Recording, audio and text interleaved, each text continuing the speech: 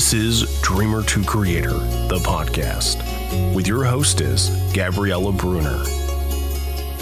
This podcast was created to share stories of real people who dream and create.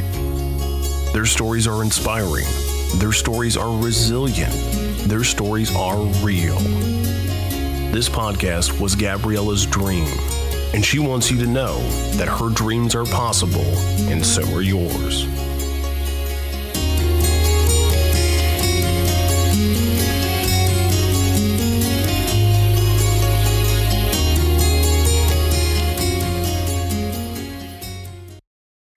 Hey everybody, and welcome to Dreamer to Creator, the podcast.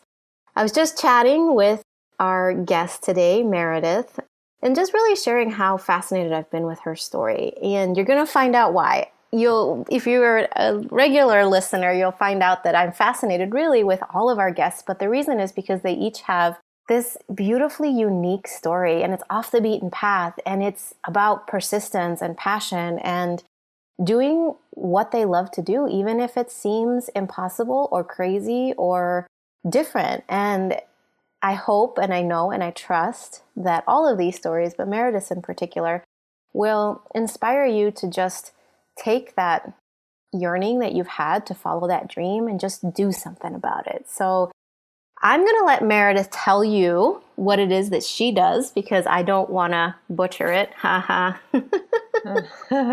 Listen to me trying to make jokes. But this is Meredith Lee, and she's such an inspirational soul to me, and she's a friend of my sister's, and that's how I came to know her to begin with. And then I've been following her journey on social media, as we are so blessed to be able to do anymore. And I was just really honored that she agreed to come and talk to you guys today. So why don't you say hi, Meredith? And hi, thanks for having me. You're so welcome. It's funny. I think part of being a creative person is constantly asking yourself, what do you do? Mm-hmm. And so I've been asking myself that question in a big way lately, because I don't in any way want to limit myself. Yeah, I love that. Yeah. And so I think, I love everything that you've already said, because you're talking about doing things off the beaten path and doing things that are unexpected, even if you don't expect them of yourself. And I think that that's absolutely spot on. So what I do currently, I have written a book. It's called The Ethical Meat Handbook, Complete Home Butchery, Charcuterie, and Cooking for the Conscious Omnivore. And I have written a second book. So that book came out in November 2015. And I have another book coming out in late this year called Pure Charcuterie, which is the craft and poetry of curing meats at home. So we're talking about sausages and salted hams and prosciutto and things like that. Delicious. Yeah. And the way that I came into doing this work is interesting. I mean, I started out as a vegan. Wait, you just said you started out as a vegan? Yeah, I was a vegan sort of in the way that a lot of people come into veganism, I think, just being really disillusioned with the way that politically and economically and environmentally that our food is raised. And there's a lot of propaganda out there about meat and how horrible it is for the environment and how horrible it is for our health. And I think as a young person, it was very easy for me to access that data, Yeah. And I reacted to that in the most active way that I could, which was to abstain from eating meat myself. And I grew up in the city. I grew up not able to really shape the way that my food got to my plate, and not really bought into the process either. But I moved to Asheville, North Carolina in just before the turn of the century, so 2000. I love how you say that, turn of the century. Well, that's like what it was. It was. It's just I haven't heard anybody say it like that. Doesn't it sound? It sounds funny, doesn't it? It sounds like old times. But anyways, so I moved here around 2000, and I started going to a college called Warren Wilson College, which is very much a land-based, work-based school. And I was in school for creative writing because I'd always had a passion for writing. But I became really disenchanted with the English program and words on a page and all the technicalities of creating literature and poetry. It felt just too mechanized. I don't know if that makes sense. Yeah, it does. Like I just wanted to make art. Right. You know what I mean? Like I just wanted to make art. And it felt like a loss to me in this world of technicality. And on the side, I had taken a job working in a school garden for a school for at-risk high school students. And man, I just started working in the soil and learning about organic agriculture and gardening and watching how it affected the students and just really being like, okay, this is real. You know, this is like sensory, experiential reality. And it's I'm directly affecting something.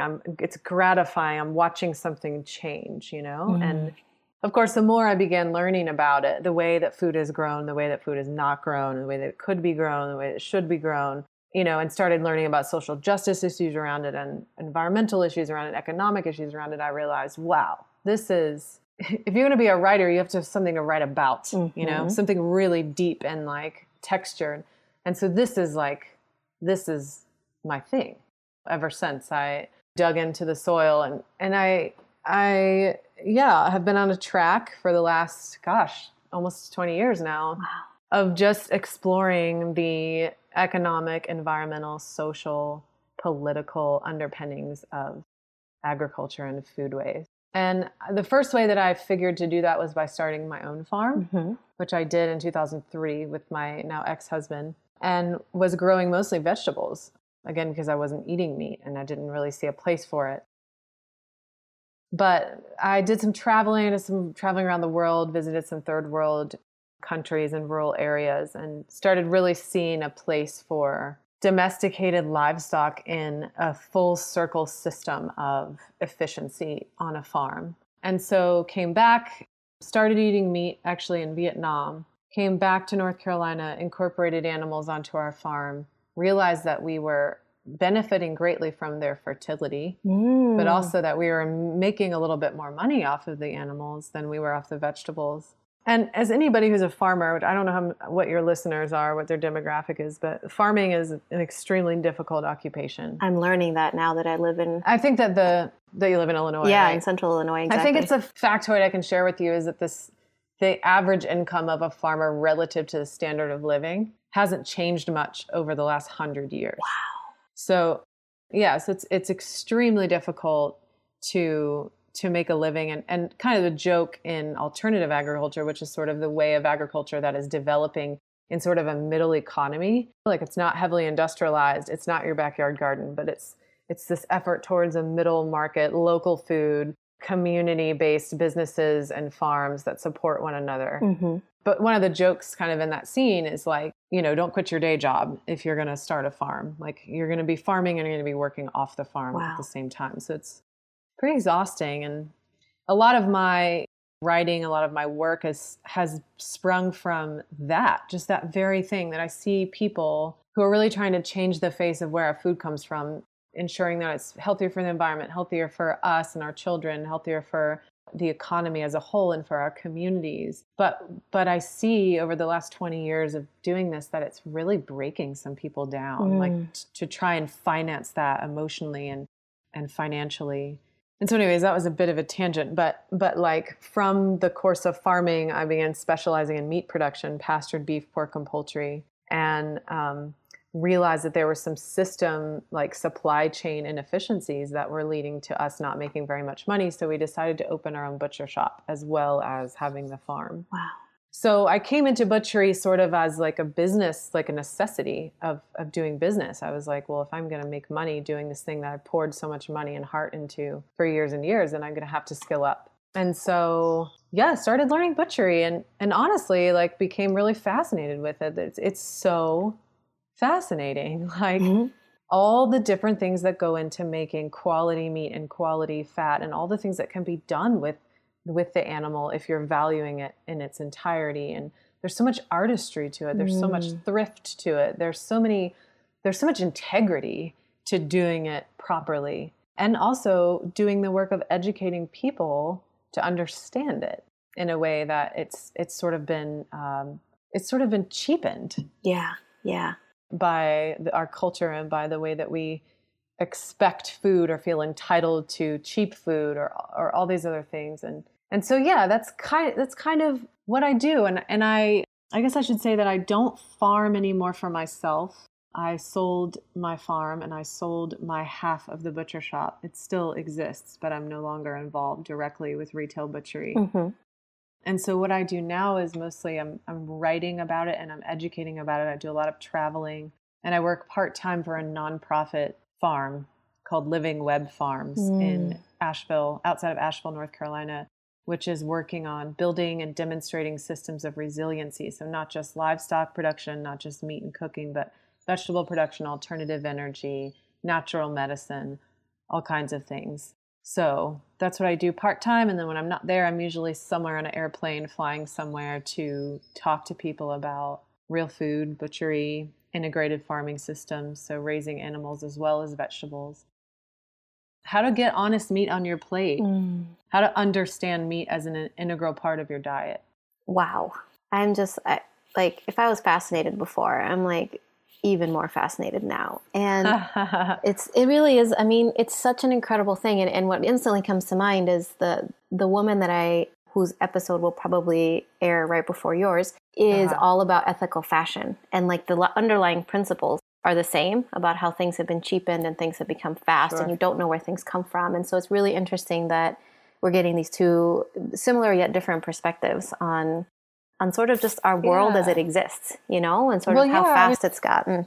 One of the things that I have been fascinated by, I mean, I don't know, I sort of had this moment when I was like pretty young where I was like, oh, I think the entire world is mostly BS. I think I was tasked with doing a job. I think it was like on an internship or something. And somebody was like, figure out a way to get people to like do XYZ. And I was like, I can't make anybody do XYZ. But I started just sort of thinking about it, being like, okay, well, if I make a form that they have to fill out and then they have to like do this or do this training or do something, then like I can steer people or a program or whatever towards this goal. And like you think about how many forms have you filled out in your life? When you think about it, somebody sat in front of a computer and just made it up. Right. They just made it up. I love that. They just made it up. And I've made up forms myself, so I know what you're talking about.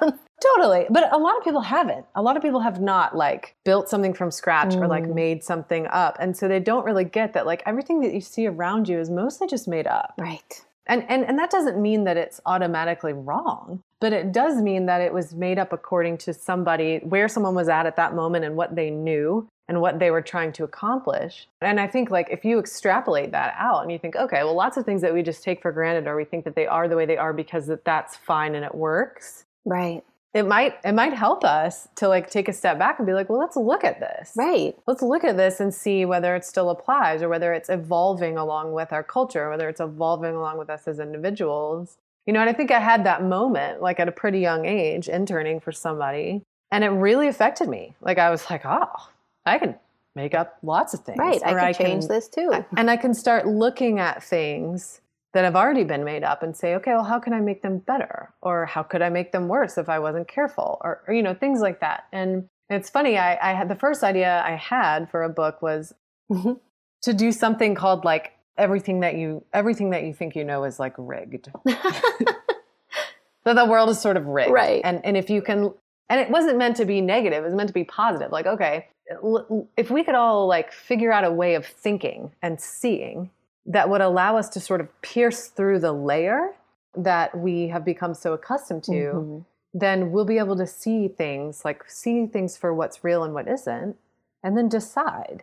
So it's ultimately very empowering. And I think that that's where, like, that's the fascination that you feel when you hear about ethical fashion, you hear about ethical food, you hear about ethical construction or building. Like, there's an entry point in almost any industry you can think of where you could take that whole system and you could try to, think about it holistically and say, oh, where are the opportunities? Where are the challenges here? And that's really what ethical meat is about. It's like, let's look at the whole supply chain. Let's look at the life of the animal, the death of the animal, the way it's butchered and the way it's cooked, all the way through, and figure out what we need to do in order to make it to feel good about it. Right. To know that that we're acting in integrity when we're raising animals for food. Right. Which is, I mean, raising animals for food is part of our human evolution, right? And it's just somewhere along the line that got changed to a different way of doing things to accommodate for more and faster and quicker and all of that. And then it takes people like you who have this yearning to reflect and refine and do something a little bit different, do something that's a little bit uncomfortable, do something that's basically putting a dent in the normal way of doing things, which can be really hard. And so what kind of challenges did you find when you were starting this process, like literally going against the, if you will, established current? And how did you keep going with that? Oh, man. Well, I mean, I think that raising animals for food isn't something that humans have always done, but it has been done for quite some time now. And I think that even before humans were raising animals and domesticated animals, there were wild animals eating grass, running on a lot of the land. And if you take the United States alone, I mean, a huge portion of the Western rangelands evolved with bison and other herding animals that moved in very large herds because of the pressure of vicious predators. And so even if you're not just concerned with animals, you have to understand the impact that that then had on the evolution of plants. Because we eat both plants and animals, and even if we only eat plants, even if we choose a plant-based diet, we need to understand and respect the interconnectedness of the evolution of animals and plants together. And we need to seek an agriculture that integrates animals and plants together, because that more naturally mimics our natural ecosystems. And you're right, at a certain point when we wanted to become more efficient, and mostly because it was in the interests of large corporations. Right, yeah. We intensified our agriculture, started using lots of synthetic and chemical fertilizers and pesticides, which did increase crop yields incredibly and allow us to start exporting a lot more food and blah, blah, blah. But ultimately, it didn't set us up for a healthy longevity in our agriculture. So right now we're looking at really heavily eroded soils. We're looking at injustices, food deserts. We're looking at a growing hunger problem, not a decreasing hunger problem. We're looking at waterways that are polluted. The list goes on. I mean, it's incredible the impact that our pursuit for food has on, man, almost everything. Yeah. So it could be really deep. And I think that for me, like, I kind of had spent time on both sides of the spectrum. Like, okay, at first I'm like this vegan kid who's like, I understand, like, meat is ruining the environment and it's ruining our health, and therefore we should just quit, full stop, you know? Yeah. And then I became a farmer, and I was like, oh, now I'm a farmer, and now I have this perspective about full system ecology and integrated ecology. But I know from looking at industrial feedlots and the way that animals are treated and the way that land is degraded because of them and the way that air quality is degraded because of them, like, that's not right either. Right. And so for me, it was like, okay, how can I find a middle ground between these two polar opposites that neither one of them seem to be really working or catching on? And then how do I settle into that middle ground in such a way that I can communicate it to people and meet them where they're at? And so that's really my ongoing challenge. I think that's the biggest challenge, is that nobody wants to be shamed for the way that they eat and the way that they have to budget and the way that they live. Because it's like, man, it's hard enough to get through the day, right? Yeah. Everybody's working a job, raising a kid, trying to keep the plants watered or whatever. And like, I'm not going to be effective at all if I get up on your podcast and tell everyone that they're doing everything wrong. Right. And so I think that, and any time, I believe that, or especially in our day and age, it's very hard to give people information. Because there's so much of it. There's so much of it. And also because I think that we've just become increasingly defensive as a culture. As it's like there's always somebody that is trying to shame us or is trying to argue.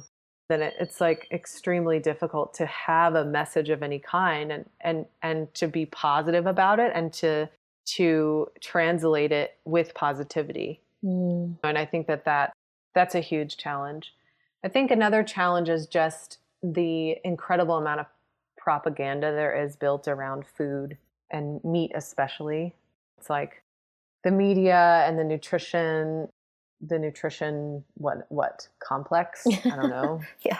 Is consistently interested in taking single ingredients and telling us how wonderful they are, how terrible they are. You know, you should eat less omega-3s and more omega-6s, or you should drink red wine for resveratrol, or no, you shouldn't drink red wine now because it's going to make you sick, or you should yes to this, now no to this, coffee's bad, coffee's good. Right, you know, it's incredibly constantly confusing.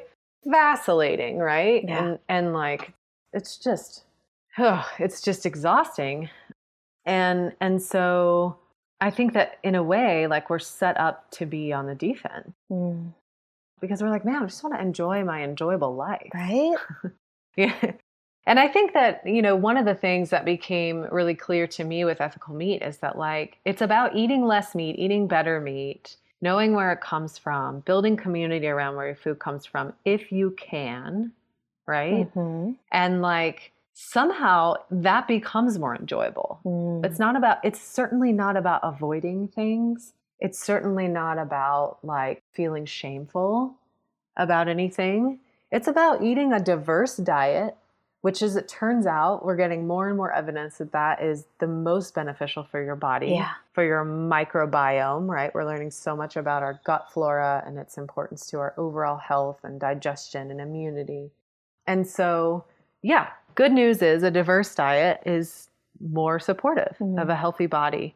And so that's great. And that makes a lot of sense to me because as a student of ecology for 20 years, I see that diversity is what's good for any ecosystem, you know, and my body is also an ecosystem. So if I want to restore a stream or a riverbank or a farmland or a mountainside or my colon, probably the answer is going to be to populate that ecosystem with as many beneficial species as possible, you know? And so that's been one really positive thing. And I think that it's just an ongoing work to just communicate effectively. I think that's the biggest thing. And to also feel reinvigorated by giving the same message over and over. I love that you touched upon that. Yeah. Struggle. Yeah. And I think that there's always a tendency, I think, especially for people who create, to keep moving, you know, and that's very important. You want to keep moving and keep learning. But you also, if you want to communicate your message, you also have to be able to continue, right, saying A, B, and C, right, as well as learning D, E, and F, and on and on. And how have you found yourself doing that? How have you found yourself repeating the message so that it actually makes an impact without getting bored? Well, I think that I struggle with that. I certainly struggle with that because I'm a very restless person. And so I tend to get tired of myself no matter what I'm doing. And I want to move on and I want to learn something new. And that's really good. But I think that people forget why it matters, why X, Y, and Z matter if you're not sticking with A, B, and C again and again and again. And you're always having new people coming in with new interests. So you have to keep refreshing, which is just fascinating to me. That's something that I'm learning to do. I think I'm open myself to ways to do that. Because one of the things I despise doing is selling myself. I despise the social media, I'm going to line up my posts for a week and I'm going to design a picture that I think will be fitting with the holiday or whatever. I have a really hard time with that. I just want, if I feel moved to share something, then I want to share that. Yeah. And that feels great to me. But what that translates to is that I'm not posting every day and I'm not necessarily repeating A, B, and C and things like that. And so, yeah, I don't claim to have an answer. I just know that it's important and needs to gel. Right. A little bit more. Yeah. And I love that you said that because I'm the same. I find myself being the same way. The selling myself piece, I don't really know how to do that. And I struggle a lot with that too. How do you blend sort of this, the way that humans work is that they need to hear or see something multiple times before it starts to sink into their mind. Some people say 7, some people say 10, whatever the magic number is. And then balance that or blend that with the person delivering the message wanting it to be authentic and wanting it to be inspired and not having like another layer of like mechanical things being outputted at you all the time, you know? And I think what ends up happening is that you end up growing more of like an organic following. Absolutely. Right? This is my big solace. Like, this is what I remind myself of every day. Like, and the addendum to that is like, aside from not wanting to sell myself, like I don't ever want to be shoehorned in my work. Like, I don't want to shoehorn myself into like being meat girl forever. You know, like I could write a book about a radish. Right. Like, you know what I mean? Like I could do whatever. Like I'm so like in sync with like this whole farming, natural system, like wild food type of thing that I'm just like, why in the world would I compartmentalize myself? And so that's another, like, if that's a goal, right, to be versatile in my creative life, then it also, like, you put that together with this goal of authenticity, then I think what my solace is like, okay, this is a body of work that I'm building over time. And like, and there has to be a person behind that work, like that is enjoying life and living life out loud. And I think people really appreciate seeing that, you know what I mean? That you're more likely to be heard if you're just a bit messy, or if you're just a bit human, right? Or if you're like, I don't know, not so mechanical with your marketing. At least that's what I want to believe. Well, you know what? I believe that too. And the thing that I have come to figure out as a business owner over the last 1.5, 2 years, like my own one-woman shop kind of thing, is that you really have to put your goals in check. And what I mean by that is if your heart is telling you this organic, authentic, you know, what we were just talking about, right? If that's where you truly lie, you also have to understand that you may not, or maybe you will, right? You may hit upon the right people, but the profitability side or the making money side, because sometimes that's gonna flow in different ways because you're building something that, like you said, it's like a body of work. So you may not build that $1 million business in a week if you're not able to. Not that you're not willing and not able to. What I'm saying is if it's not aligned with who you truly are, if you're forcing yourself to post every single day and new lives or do this or do that, all of the things that are the quote proven formula to make you $1 billion in a minute, that's going to be something that's going to make you want to quit before you even give yourself a chance to build your body of work. That's right. And part of me feels like if you are, and this is probably not true all the way, but like, I don't think this is $1 billion thing. You know, I just don't think it is. It's like a thing that I'm doing because I want to be useful in the world, you know? And so, yeah, it's not a Fortune 500 that I'm building here. This is like a message that I just firmly believe in, like deep, deep down. And some days I'm going to be tired of it. And some days I'm going to be inspired about it, you know, because I think like another thing I've figured out is that I can't be on all the time. Right. I just can't. Like, and I can't create all the time. So, and this is like, I've studied the creative process a lot in other artists because I have struggled so much myself with like just feeling uninspired or feeling like, oh my gosh, I have to keep going, or oh no, am I placing too much of my identity into what I create, you know, that kind of stuff. And it's fascinating to hear the things that other people do and require in order to create, and the slumps that they suffer and these things, you know, and like, I just think it's really important for me to have periods of time where I'm looking inward and I'm also learning from others. I'm reading a lot. I'm observing a lot. And during those times, like, you know, you're just not going to hear from me. And that's the way it is, you know, because I believe if like a good artist is always learning. And if you're not learning, then you will stop being creative. Mm-hmm.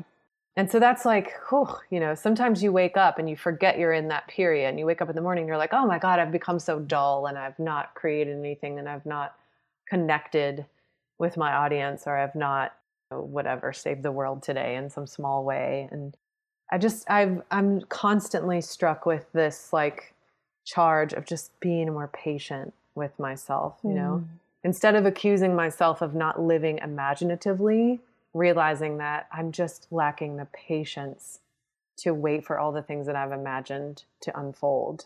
Does that make sense? Oh my gosh, so much sense.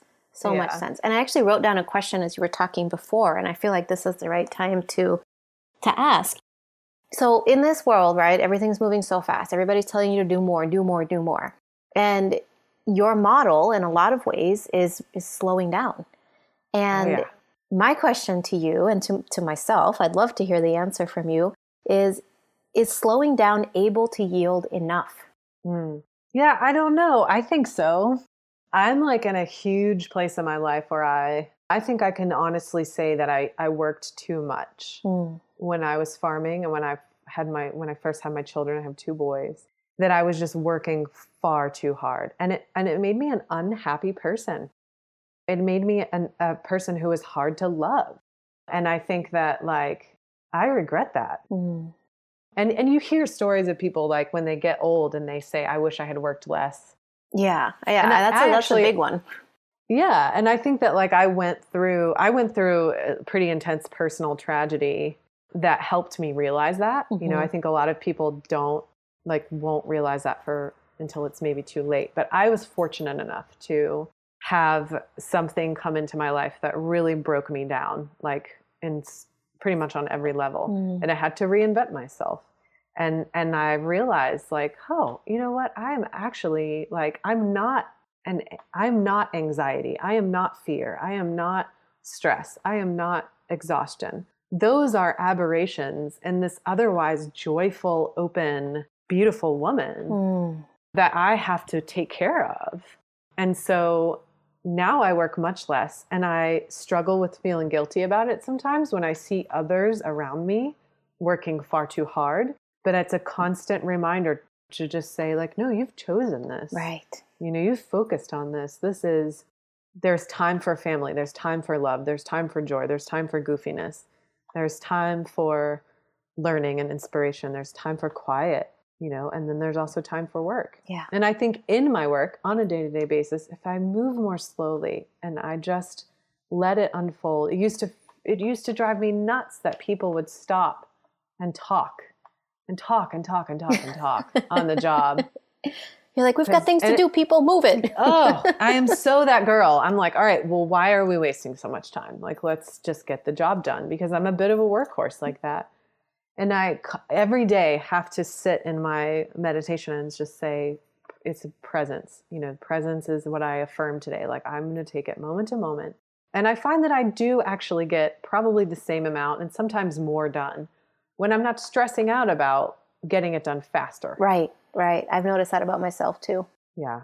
And that's the thing too with butchery. Like there's something about speed in all parts of the workplace, and especially in food production because of efficiency and business goals and making money, you know, time is money, blah, blah, blah. The speed thing is like way overdone. It's like how, you know, and especially being a woman, like being a woman butcher, you know, I'm not as fast as a lot of my male peers. At first, I was really intimidated about that. I was intimidated about how quick I was or how good I was. And it's funny, like I just had to overcome that and just do it anyway. And now I've come to see that like I don't even value that I was maybe like just in an industry that valued that. Right. And then I can communicate that message to people. I can say, look, it's not about how fast you are. It's about doing it right. So if you're in a retail shop and you own a store, then you do need to start thinking about time and yield and things like that. But I think in general, if we take our eye off of the speed, then we'll gain in lots of other ways. Yeah. And I think that's such a challenging principle to apply to everyday life, because you're basically going against what everybody's telling you to do. Yeah. Which is definitely, it's hard, you know? And so yeah, how do you keep going? I mean, how do you keep going when you have, like in that particular instance, when you were intimidated by how quickly other people were doing things and that you weren't doing it that quickly, like how did you look at that experience and say, I'm not going to let that stop me, and kept going? Well, I mean, I think it's probably fair to say that there were times when I definitely let it get me down, you know, but I think it's like, again, it's like, I think I have always had an extreme ability or tendency towards reflection and analyzation. Like, I'm an analytical person. And so I'm constantly looking back at feelings that I had or events that I experienced or whatever, and trying to weave them into some sort of bigger realizations about the world or bigger awareness about myself. And I think what I realized is that when I went to a place, when I got up on a stage and started like, what, performance butchery? What is this? Getting up on a stage in front of people and cutting up an animal? It's the strangest thing I could possibly imagine myself doing with my life, but that's what I do. Yeah. And it's like, it's hard. It's hard to talk to people and cut with a sharp knife at the same time and try to do it effectively and try to do it quickly, you know? And I think that when I started doing it and I started realizing the way that people were relating to it, like, they weren't judging me. They were like, you know, if I had gone up there and I had been really fast and I had been an asshole, then I probably would have looked back and not had a good experience. Yeah. But whenever I've gone into situations where I feel extremely intimidated, specifically in the butchery world, as a small woman who's working with like bigger men who are much more experienced than me, just coming to the table and being like, hey, I'm coming to the table with what I know and what I can do, and you're here at the table with what you know and what you can do. You're just trying to come at it with humility, and like with an openness to learning things. I always come away like feeling smarter, better, and like really proud of myself. Like, I've gotten nowhere. I've gained nothing in my life except for when I've done things that scared me. Like, I think I can confidently say that the things I'm most proud of in my life are things that terrified me to death. And like, I was a child full of anxiety. I remember avoiding things as a child, avoiding experiences because I was afraid to do them. And I regret that now, because as an adult, I found that in order to overcome that anxiety, I had to just do it anyway. And then when I did it, I was like, oh my gosh, that's the real me. That's the me that's the most alive. And so eventually it's become more habitual to just do things that scare me. Right. And you just practice it and you do a little bit more every day. And then it becomes a habit, you know, to seek out the wildest places that, you know, in your heart or in your practice or whatever, because nobody ever got anywhere by being scared all the time. Exactly. That just kind of stops you before you even get a chance to experience anything. Yeah. And I think as a female, that's a thing. Yeah, it is like, a thing. That's a big thing, especially in physical work like butchery. Like, you know, nobody pulls girls aside in youth to say, like, let me see you use your power. Like, let me see you kick that ball. Like, do you see the ball? Do you feel your leg? Do you feel your foot? Do you feel the ground? Do you feel your power? All right, use it. Here's how. You know what I mean? Like, nobody does that with girls. No, they don't. And like, I think they do with boys. They do. In some way, there's some subliminal communication between men and boys that is like, and one of the things, and it's when I started farming and working butchery, I noticed this. Like, I'd be like, oh, I can't fix this thing, or I can't make this go because I'm not strong enough. And I would like seek help from a man, and I would watch them using so much more power and force to manipulate whatever they were doing without the timidity or the carefulness that I was inherently bringing to the situation. And I think that in a lot of ways that carefulness comes in handy sometimes. That's, you know, that you grow up with as a girl. But I think also, like, I have realized so much more power in my body and in my mind. Like, if I just make up my mind that I'm going to lift something or do something or fix something or manipulate something, then I already have so much more power to do it. And that's just not a mindset that girls grow up with. No, they don't. And I really want to put that out there. I hope that starts to change. I think it is changing, but I still see it. I have a son and a daughter, and I do notice those things. And I try to be very mindful of allowing them both to become powerful human beings, whatever that means to them, you know? That's right. And realizing that it is a body thing, you know, like, you know, people say to me, oh gosh, like, oh, I can't believe you can lift a, 100-pound, 110-pound hog on your shoulder. And it's like, okay, well, that's because I've done it a lot. Or I've been in situations where there was nobody else to do it but me, and I had to do it, and I became stronger. But also, like, if you put your mind to it, if you start out a project believing that you're going to complete it or that you can do it, then there's a much greater chance that you will than if you start out not believing in yourself and not thinking that it's possible. And I have children in my life. I have 2 boys of my own, and my partner has 2 girls. And I already see the different ways that they approach physical tasks.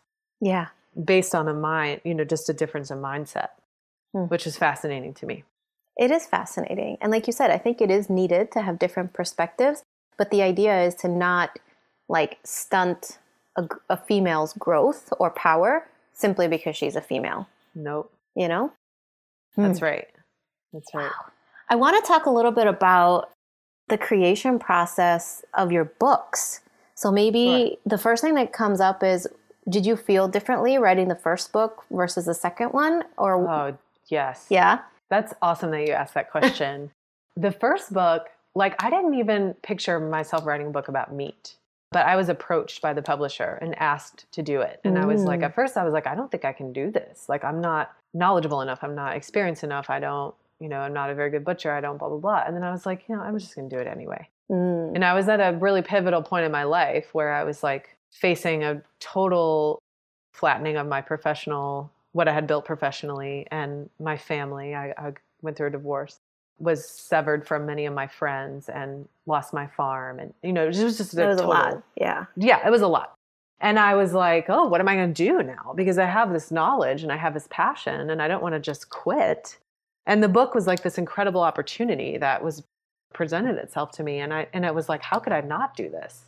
And so I did it, and I felt like it really flowed. Like, it came really easily to me. I would learn something, I would write it, I would tweak it. I was putting a lot of personal accounts into the book, and they were just coming to me. I think because I was in a very raw place in my life. It's just like, oh, I can think of like my personal connection to this animal or to this process or whatever. And so, yeah, I was doing a lot of writing at that time in my life. I think I probably wrote like the equivalent of 3 or 4 books in that time. And 1 book was published, and the rest of it just piled up on my computer somewhere. And I have no idea if it'll ever amount to anything. And the second book, because it's a charcuterie book, and some of the recipes in there are like 2-year recipes. Wow. It's like a ham that's salted and then it's aged and then it's hung, and 18 months to 2 years before it's done.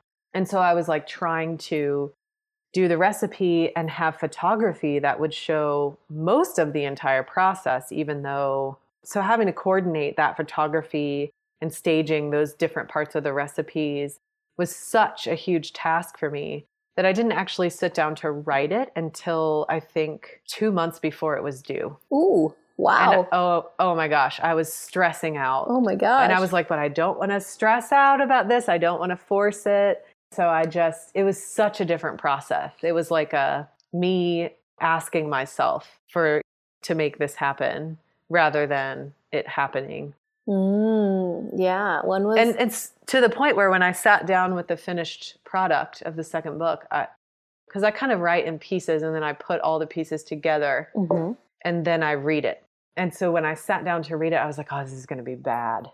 Like, you're like, I just don't know about this, And then I put the whole thing together, and I loved it. Ooh. I loved it. And I was like, oh, I love this. I'm so excited about this. Like, yes. But that was cool to see that you can create using several different approaches and several different processes and still come out with a product that you love. That's really encouraging. That is so encouraging, because I feel like a lot of times if something works the first time, you try to repeat that, and then it doesn't feel as good as it did the first time. And so it's just really cool to be able to honor that and just say like, hey, I'm in a different place. I'm doing something different, and I'm doing it the way that it works now. And that's great. And I think that for me, one of the things that I really, really want to do in my life is just to be easy. I want to be easy on people, and I want to be easy on myself, because it's just, man, when I fail to do that, it just messes everything up. I mess up relationships. I mess up my own self-image. And so I think that if you're going to be creative, shoehorning yourself into one type of process, which you hear about all the time. You hear artists that are like, oh, I have to be in this chair and I have to, have this lighting on. And I'm like, that's fine if that works for you. But I think it's also important to just be open to, you do have to create the space and time to make art, whatever your art is. But as long as you create that space and time, I think however it comes to you is like, you just have to welcome it, and just be really easy on yourself and be really nice to you have to be so nice to yourself if you want to get anything done in the world. Anything done that feels good.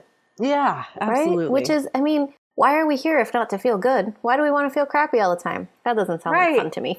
And my whole thing is like, the more I learn about nature and the more I learn about the world, the more I realize that we are just so small and unimportant. And it's like, well, if my only purpose is to host bacteria and process oxygen, that's fine with me. But I am going to have a damn good time doing it. Yes. Like I plan on having a good time. Yeah. That is so good. More celebration, more fun, more ease as a metric of success. Like, let it be easy. Let it be fun. I love that so much. So why don't you tell everybody where they can find you, where they can get information about these amazing books and just learn more about you? Sure. So my website is merleigh.food. So that's MERELEIGHFOOD.com. Mm-hmm. And on that website, you can purchase both the Ethical Meat Handbook and Pure Charcuterie, which is on pre-order right now. It won't be out till the fall. But also there, I have a blog, and I have written about all kinds of things, from butchery to raising sheep to going through a divorce to poetry about driving through Minnesota. Whatever. So a lot of writing there, a lot of recipes and kitchen stuff there. So I love it when people go rove around in the website. I think there's a little bit of something for everybody. And then if you want to check out Living Web Farms, where I work, we do year-round workshops on all kinds of sustainable agriculture and resilient living, from cooking to farming to alternative energy. And every workshop we do, we videotape it and we provide it for free. Oh my gosh. Online on our YouTube channel. So check out Living Web Farms. That's web like a spider's web. livingwebfarms.org. And our YouTube channel is just Living Web Farms as well. So that's an incredible resource. Oh my gosh, absolutely. I love to hear that. I love it when I hear people creating and benefiting, financially, I suppose, from that, but giving stuff away too, because that's another way to spread. Totally open source. That's another way to spread the message. Yep. And then on Instagram, I'm also at merleigh.food, and then on Twitter. So that's kind of the books are both on Facebook. I'm on Facebook, so. This is so exciting. Love keeping in touch with people. Yeah. And one of the things that when I remember, because honestly, sometimes I don't remember, is I love to ask the people that I'm talking to, what wisdom would you share with people about the creation process? What wisdom would I share with the creation process? It's about your own creation process and sort of what you've learned over the years and just, what comes to mind. I actually used to ask what advice, but I think I like the word wisdom better because it's more about what you've learned, and then people may or may not take something away from it, but it's just beautiful to reflect on what your own creation process has been. I think the wisdom that I've gained, we've talked about some of it already, just like creating space. Like for me, I need space, I need light, natural light, and I need privacy if I'm going to create, so you got to find what you need. Yeah. And you have to create, Joseph Campbell said to your bliss station. And so that is like, a repeated creation and dedication to a space and situation that will allow you to find your voice, and find your inner inspiration. So I think that's essential. And I think being patient with your imaginings and with yourself is a must. Paul Simon says that he generally creates a record and then it's 3 or 4 years before he can create another one. Wow. And I remember that being so inspirational to me because I was like, oh, thank goodness, Right? What a breath of fresh air. Yeah. If you're not feeling it, you're not feeling it. You're either not making space for it or it's just not time. Right. In order for something to happen, it has to develop. So, I like to think about the creative process in stages of creation and then fermentation, right? So it's like something's fermenting. I can feel it. It's not, I can't articulate it yet. I don't know what's happening, but that allows me to be very forgiving of myself and very easy, which is the other wisdom that I have. It's just to be so kind, figure out ways to be kind to yourself and take care of yourself, because then you're going to create, what you're truly meant to create. You're going to be in shape to do that. So much. I'm so excited to actually listen to this whole episode 150,000 times, because there's so much here. And one of the pieces that I'm really picking up on is that sort of something that you've learned is also discernment. It's like this nuance. Such a good word. Right? Isn't that a great word? I've been hearing it a lot lately. And this beautifully nuanced way of just picking up on the subtleties of your life. And I love the fermentation metaphor or example, because it's like you can feel it, but then you can also feel when it's ready to take to that next step. And when you can bring that love and forgiveness and compassion that I can feel, I can discern that right now it's in that initial stage, it's not ready to go yet, then you can let it go and let it ferment and let it sit in the cellar and salt for 2 years. And then it will be ready. And I love that, because I have experienced a lot of that myself, where I try to force something for the sake of creating something in that moment. And then I end up not creating or not enjoying the creation process. I may get it done, but it may not be as enjoyable as I want it to be. And really learning. So yeah, discernment was the word that was really coming up for me. And I think also it's really important to understand that it is never a bad thing to ask for what you need. Assuming that what you need is reasonable, but just what you need, if you need more time, ask. If you need space from your lover, or even the people that you love the most, even if you don't understand what you need in order to do whatever you're doing, forgive somebody, create something, whatever, you won't get it if you don't ask for it, and I think that's been a big lesson for me, is just to with love and with truth, just be this is what I need. Yeah. Works better that way. I agree. And it makes things a lot more fun and easy. Yeah.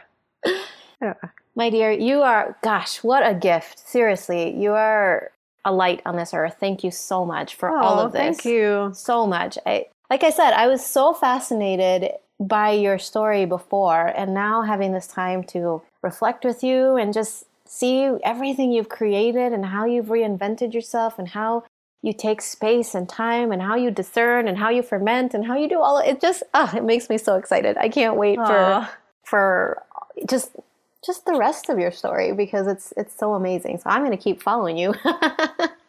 Oh, that's awesome. Thank you. I really appreciate you having me. It's been so wonderful. And thank you for what you're doing. Oh my gosh. Thank you for saying that. We just could say thank you over and over again, right? You're welcome. Yeah. I'm learning how to just say you're welcome. Yeah, that's important.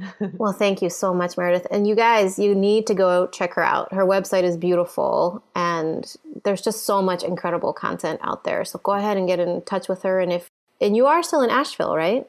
I am. Okay. So then I feel like in the foreseeable future, I'm going to take a road trip of some kind and visit all the podcast guests, because you guys have such incredible stuff. That would be awesome. So much fun. Well, my mom lives in Raleigh-Durham, so she's not too far from Asheville. So that would be so much fun. Thank you so much, Meredith. And I look forward to continuing to follow your story. And everybody else, we'll talk to you guys again soon. Bye.